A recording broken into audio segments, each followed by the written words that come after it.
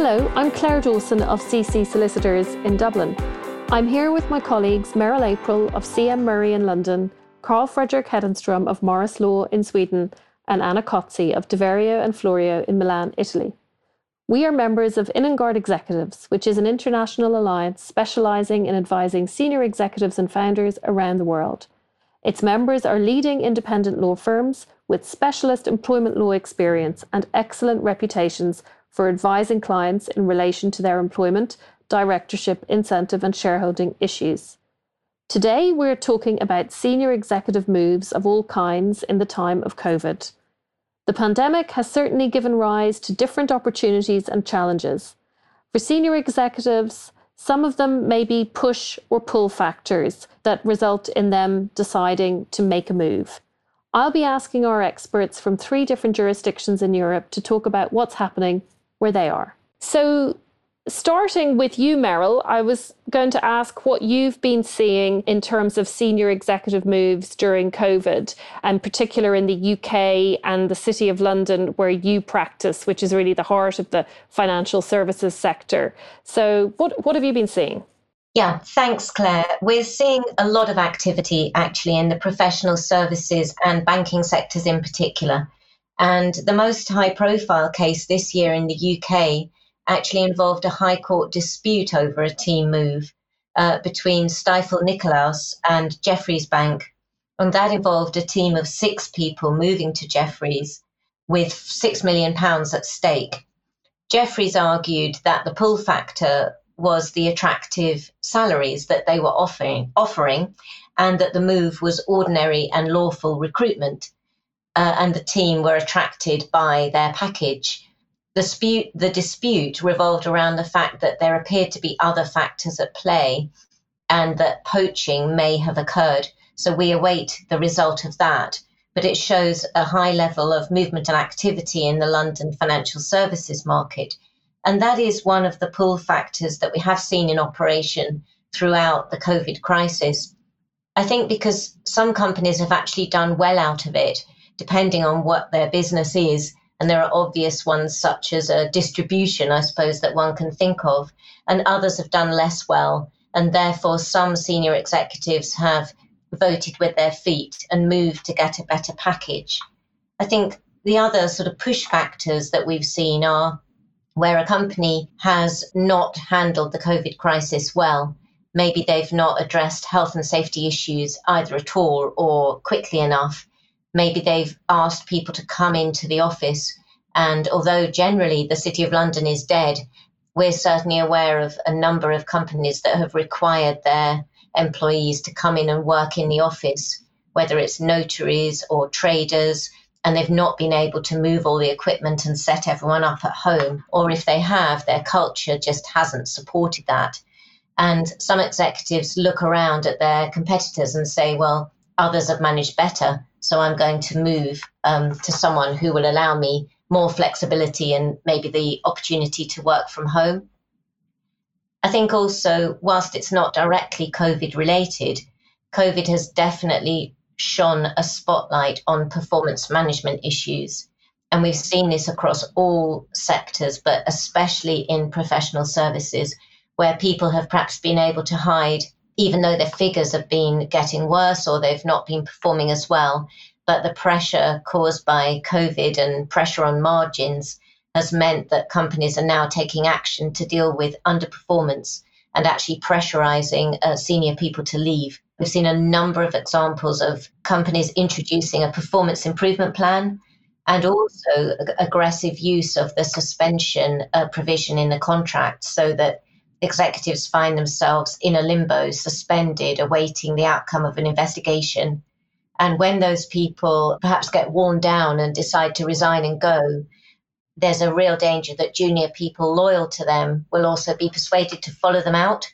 So those are some of the things that we've been seeing in the London market. Really interesting, Meryl. Sounds like there's actually a lot happening in the London market in these kind of strange times. A lot of movement and definitely some opportunities for movement. Carl, what are you seeing in Sweden? I think it's quite a different environment there. Yeah, well, at least as far as I know, there has not been that much executive-driven movement due to the COVID crisis, but there's been quite a lot of movement within companies. Of course, we've had short-time work and all that ever since March. A lot of foreign companies or foreign-owned companies have scaled down on their business in Sweden, being a small market due to the crisis. And that has also meant, of course, that executives within those companies have been laid off. So we're seeing quite a lot of movement from both companies owned within the EU, but also from US companies that have shrunk in Sweden because of the financial pressure. And that has meant that a lot of both regular employees, but also executives have been sort of made redundant. Right. So a lot of restructuring happening in terms of foreign-owned companies, Carl. Yes, exactly. I'm dealing with 3 or 4 right now, actually, and that's just our sort of business. So I would imagine that is going on all over the professional field. That is affecting companies. Yeah. And those senior people who are being perhaps let go, I mean, what are their prospects? Are they walking into new roles, or what's the market looking like? I think that depends on where you're at. There's always going to be a market for really sort of high performers and people with skills that are not readily available. But there is a problem for sort of mid-management type roles that are actually shrinking. So there's not that many opportunities for those people. But I wouldn't say that we have seen a huge increase in unemployment on the executive level, more on the sort of regular employment level, where we have unemployment figure going through the roof, but not really on the executive level. Sure. And turning to Italy then, Anna, again, the environment in Italy has been really quite different from both the UK and Sweden. What's been happening there in relation to individuals or teams moving, if at all? Yeah, it's very different in Italy from other countries in the sense that COVID is having a profound impact on many companies, in some cases devastating, and the current crisis and the consequent lockdown, however, are also creating new experiences and opportunities. They are, first of all, speeding up the process of innovation of the labor market, but this is not all. The pandemic has not only stimulated innovation, but also the adaptability of companies and management, forcing them to use the resources we have always had in front of our eyes, but which for one reason or another had never been used. And this is precisely what managers are doing during today's emergency situation. In order to manage the crisis, they must find new ways to retain customers and regain competitiveness, including by changing business models in order to adapt them to the changed economic and working context. According to Italian statistics, most managers, we are talking of 79.3% of managers, have a positive vision of the future of the labor market, while those who fear for business continuity are the minority. And in this context, new context, not only has the way of working changed, but new professional roles are also born. For example, you can see the new COVID manager, which is a manager who has the function of coordinating the implementation of prevention and control measures, and acting as a contact person for the structures of the health system. So you can see that there are new professional roles who are growing. And on the other hand, we do not see significant changes in managers' turnover during this period of emergency. Companies are suffering, and in order to keep costs under control, are using the tools provided for by the state, for example, redundancy fund and contribution exemption, being prohibited to trigger collective dismissal procedures as well as carry out individual dismissal for economic reasons, with the exception of managers, because managers can still be dismissed for economic reason even during this period. And in this situation, companies that decide to hire and to give new professional opportunities are few. So it's not the right time in Italy for managers to change employer or to undertake new professional challenges, for example, by opening their own business. Notwithstanding the situation, we did not see an increase in managers' dismissal.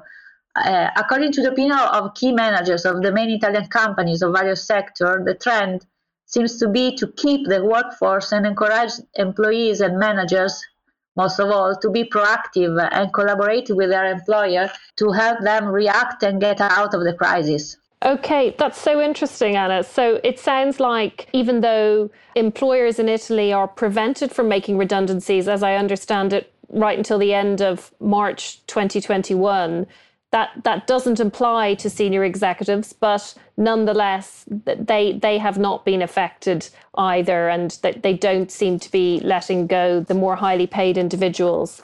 I mean, coming on to the next issue that we were going to discuss, I think one of the key issues for senior executives when they're leaving a role is the impact on deferred remuneration, whether in terms of their bonuses, their LTIPs, equity, and so on. And I was interested to find out how you're seeing senior executives negotiating on this. What sort of deals are you seeing being struck on departures, and how does it differ depending on whether the departure was truly voluntary or whether there was actually a push factor? Meryl, I know you had some thoughts on that from a UK perspective. Yes, thanks, Claire. This has really been a fascinating aspect of senior exec exits and moves in the last few months, because there's a whole range of things going on. There certainly are some global companies that just say, this is our global plan. We have all the right provisions in the contract that mean that we don't have to allow accelerated vesting or any additional vesting once someone's gone. But there are also a number of much more flexible or vague plans out there. And you make a really good point, Claire, that where someone is effectively being asked to fall on their sword and move on, but there are no performance issues, companies, I think, are going out of their way to find a way to be fair to these senior execs that have perhaps, spent the last year setting the company up for future success in 2021 and beyond, but aren't going to benefit from that. So, for example, recently we had a situation where, in analysing the wording in the equity plans and rules, we were able to expose vagueness that applied to it. And as a result, after 2 or 3 months of negotiation, the company agreed to add over £100,000 to the redundancy package in cash, because it wasn't able to do anything with the equity, but it recognised that there could be litigation if they didn't compensate the senior exec in that sort of way. Another really interesting one that we dealt with recently related to a top global bank. And this person was in that top tier of management of risk takers, which are covered by the senior managers regime over here. And that means that there are a whole raft of provisions that make it difficult to give ex gratia compensation to a senior manager, because following the last crisis, things were put in place to prevent bankers paying themselves or rewarding failure. So in that case, the proposal that was actually put forward by the bank, because they valued this senior exec, even though they needed them to move on, was that they would take away that person's top role, the one that was governed by the senior managers regime.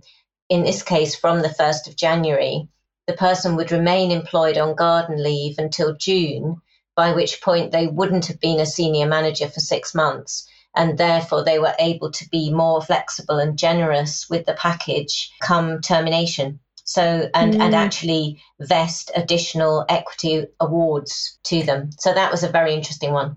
Yeah, I wonder if the regime or the regulatory regime will catch up with that one at some point. But that's interesting. And I know you're going to be coming up to bonus season in the City of London very soon. Yes, thank you for mentioning that. You're absolutely right. The traditional bonus season is January to March, and I do think that there'll be a lot of deals being done. First of all, there'll be an increased number of exits, voluntary exits, once people have got their bonus, because that always happens. And also, I think from the company side, there will be companies trying to avoid paying out bonuses and save cash. So I think that will weaken the bargaining position of senior execs where performance has been an issue. And I can see problems where senior people are being removed so that junior people can take on the role more cheaply. If that's exposed, then I think the senior exec can deploy that to negotiate a good deal. But certainly bonuses are going to provide lots of activity, I think, in the next quarter. Yeah, so plenty of potential negotiations, if not litigation, for you and your colleagues, Meryl.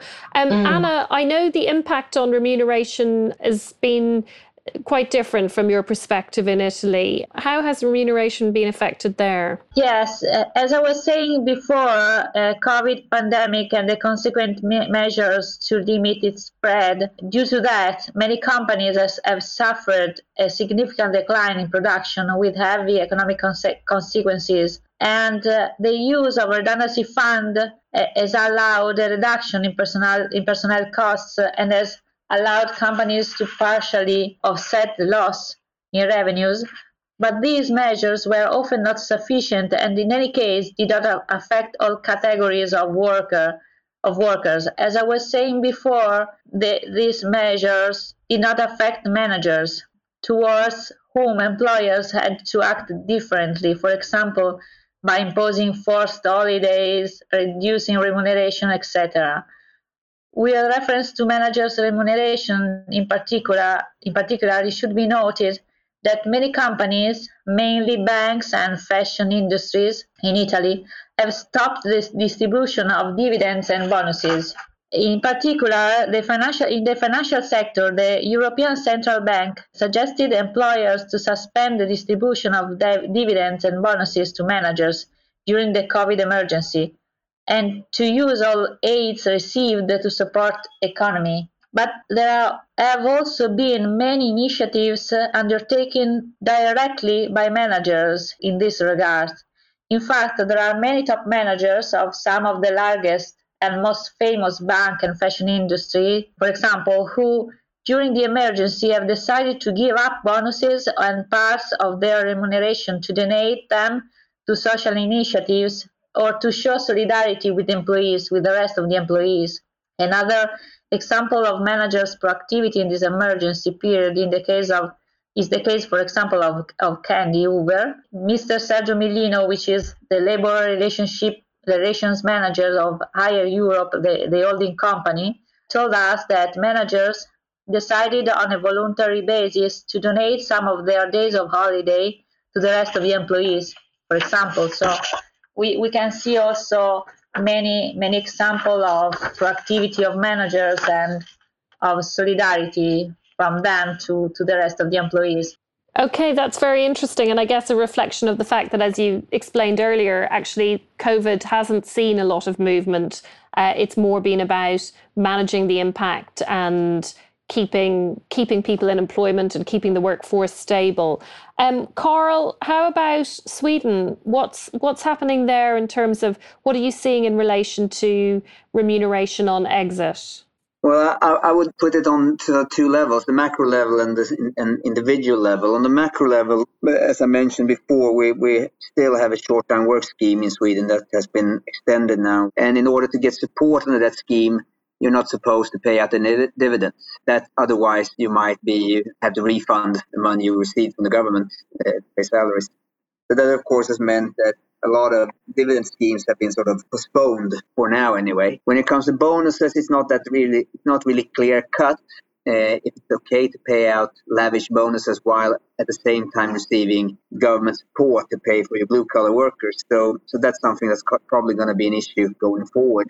On the individual level, I would say that when I've been dealing with exit or executives during the crisis, especially since we deal with companies that might close shop in Sweden once their employees are gone, it's been a lot about sort of getting bonuses out as fast as possible, probably with a discount. So we've seen a lot of cases where people have been willing to sort of cut their bonuses short, but instead of getting them paid over the next 6 or 12 months, get them paid in one lump sum as soon as possible to sort of cut your losses. So that's the other end of the spectrum.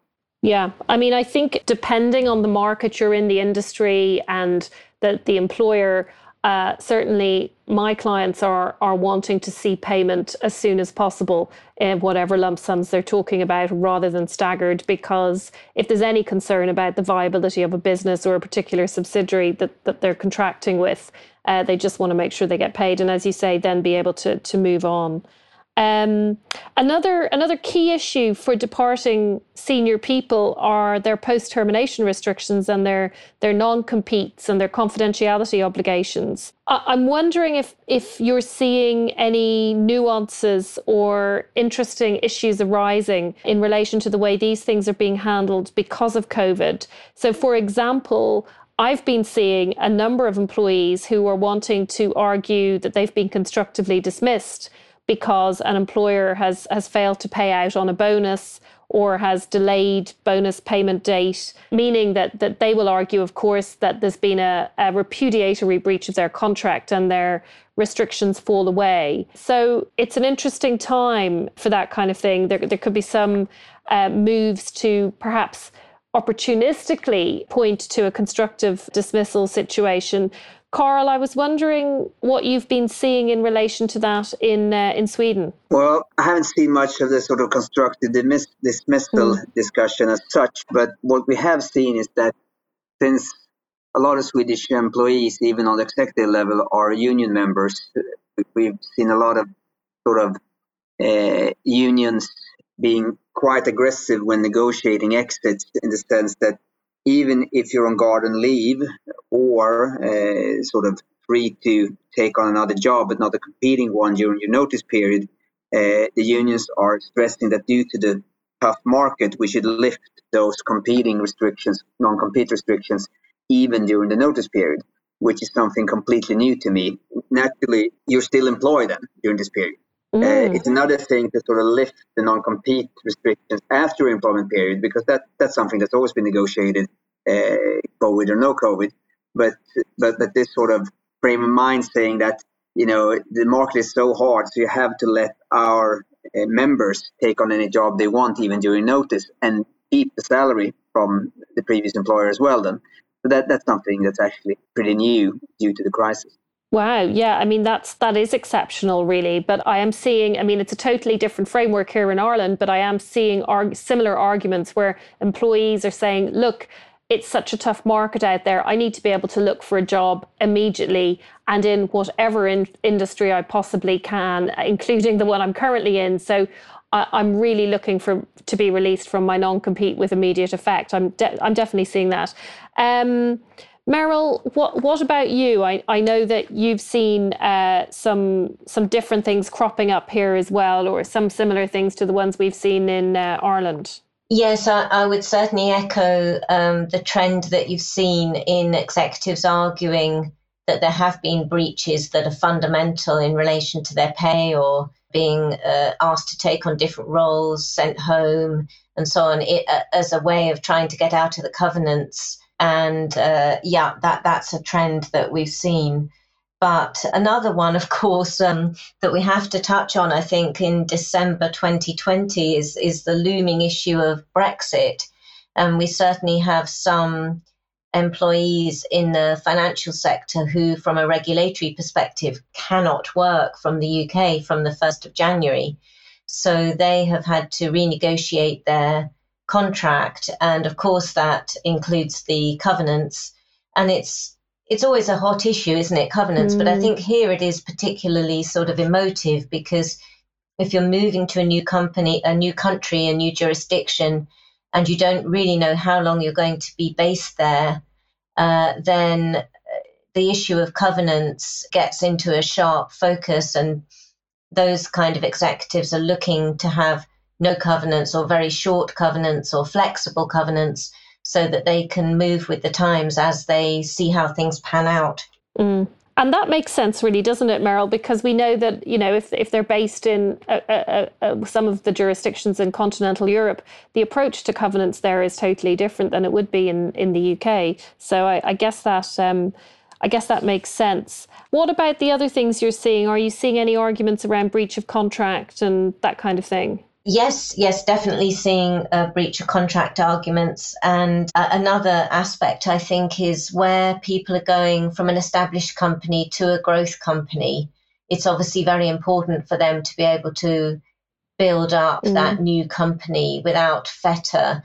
And so there, individuals are looking to reach deals really with the incumbent employer, whereby in the usual way they leave alone certain clients whilst being allowed to pursue other clients or work streams. And one interesting one we had recently was where a very senior person was still on 1 month's notice, which came as a shock to the employer when they resigned. And the deal that was done eventually, because the covenants were inadequate to protect the employer, is that the individual agreed to stay a bit longer. I guess that covered to some extent the Christmas period and the sort of lower activity period of January that's been caused by all the Brexit and COVID uncertainty. And they agreed to stay for 3 months instead of 1, on the basis that that would give their current employer protection, but then allow them to move on clean in the new year. And as a bonus, they, of course, got paid for that period, whereas if it had been a case of them leaving and the employer trying to protect their position with a covenant or a springboard injunction, the individual wouldn't have got paid. So that was a sort of win-win compromise in that particular situation. Yeah, okay. So actually quite a lot of change in perhaps how these things are being approached at the moment. And finally, just the final question I really wanted to ask you all is, how are these things playing out in practice? We all know that most senior executive departures are are usually negotiated and agreed confidentially, and they never get near a court. Has this climate, this COVID pandemic climate that we're in, has that made a difference? Are deals being done more quickly, or are they taking longer? Are employers more willing to litigate in a difficult market? I mean, I know there can be a danger with an employer whose business is not going so well that they then have time on their hands to pursue a departing executive or a team, particularly if they believe, rightly or wrongly, that the executives have done something wrong and have breached their obligations while they were in employment, for example, and they've taken confidential information or something like that. So the sort of the combination of a bit of time on their hands and a desire to try and make the departing employees hurt as well can be a dangerous mix. I'd be interested in your thoughts on how things are going in terms of litigation in the different jurisdictions. Anna, I know you've said that COVID-19 has had an impact on the Italian courts. Yes. At least in the field of employment law, in the sense that I was saying before, we have a ban on collective layoffs and individual dismissals for economic reasons up to March 2021. And the ban was introduced for the first time by the Italian law Decree number 18 of 2020 in March 2020. And so this had an impact on the workload of the Italian courts. In particular, in fact, less dismissal means less trials. And this is the reduction of the workload is mainly due to that, I think. I see. Okay. And are you seeing any more litigation in terms of contractual claims? I appreciate they may follow a different route, or has it just got quiet more generally in the courts there? I think that we will have no changes in that area. I think Yes. I didn't see any changes, and I don't think that there will be a significant change in that area.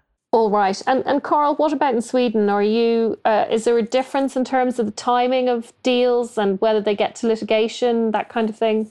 I think things are moving a lot faster right now. Since most exit, if you sort of don't talk about the absolute top, the managing director level, but since most exits are union negotiated in Sweden, the unions are very keen on trying to get speedy resolutions of all their cases, since they have such a huge workload with negotiations. So I've had cases where we've been done, in half an hour, and the top of litigation where I have sort of envisioned us discussing this for a week or so, at least. So I had a merger and acquisition related issue about 2 days ago where we were counting on doing this within 2 weeks, and that was also the party tensions, and I was done with the unions in the afternoon. So they're really trying to focus then on the really difficult cases, and all the others are being handled extremely fast. And how do you think that's playing out for individuals? I mean, are they getting better deals, or are they accepting sort of deals that mightn't be as good in the end? I think that they actually are accepting deals that are not as generous as they might have been a year ago. Just sort of that they really want a deal. Yeah. Better a deal than no deal at all and no money at all. So I think that the deals have become less generous. And we've seen that previously, haven't we, in other recessionary sort of climates, that the bargaining power is such that the individual may just take the deal just to get the cash in the bank, depending on what resources they have at their disposal, I suppose, and what the potential value of any claims are. Meryl, I suspect this is things are a little bit different in the City of London and the financial services sector there. Yeah, I was listening with interest actually. At the moment, and it may be that this is all about to change in 2021, but at the moment, I would say I've seen more deals where actually the employer has been more generous to the senior executives. I mean, this is at the senior top level, and those kind of slightly creative deals that I've mentioned earlier have been going on. And also that negotiations are taking a long time because senior execs are able to play on the sort of guilt factor with the employer and refuse to budge. But having said that, there is a problem with the courts. The tribunals were locked down in the first lockdown from March to July. Now I think most of the courts, including the tribunals, have got their head around remote hearings and a sort of new business as usual. But of course, there's a massive backlog. So I think where you've got an individual that does need cash to keep going, they will be aware that the recompense they can get from a court or a tribunal is going to be delayed, and therefore they're going to have to come to the table and do a deal. And I think something, as you said, Claire, that we've seen in other recessions, the difficulty is that even a cash-strapped, or maybe especially a cash-strapped business, still has enough cash to pay for litigation stage by stage. And that is actually sometimes a cheaper option for them than paying out an individual a large lump sum. So I do think we're going to see in 2021 a lot of litigation used tactically. Absolutely. Yeah, we're certainly seeing that here. I mean, in a lot of cases, it's not in an employer's interest to push ahead to a hearing if they can avoid it. And I think we're coming to the end of our time talking about senior executive moves and departures in the time of COVID.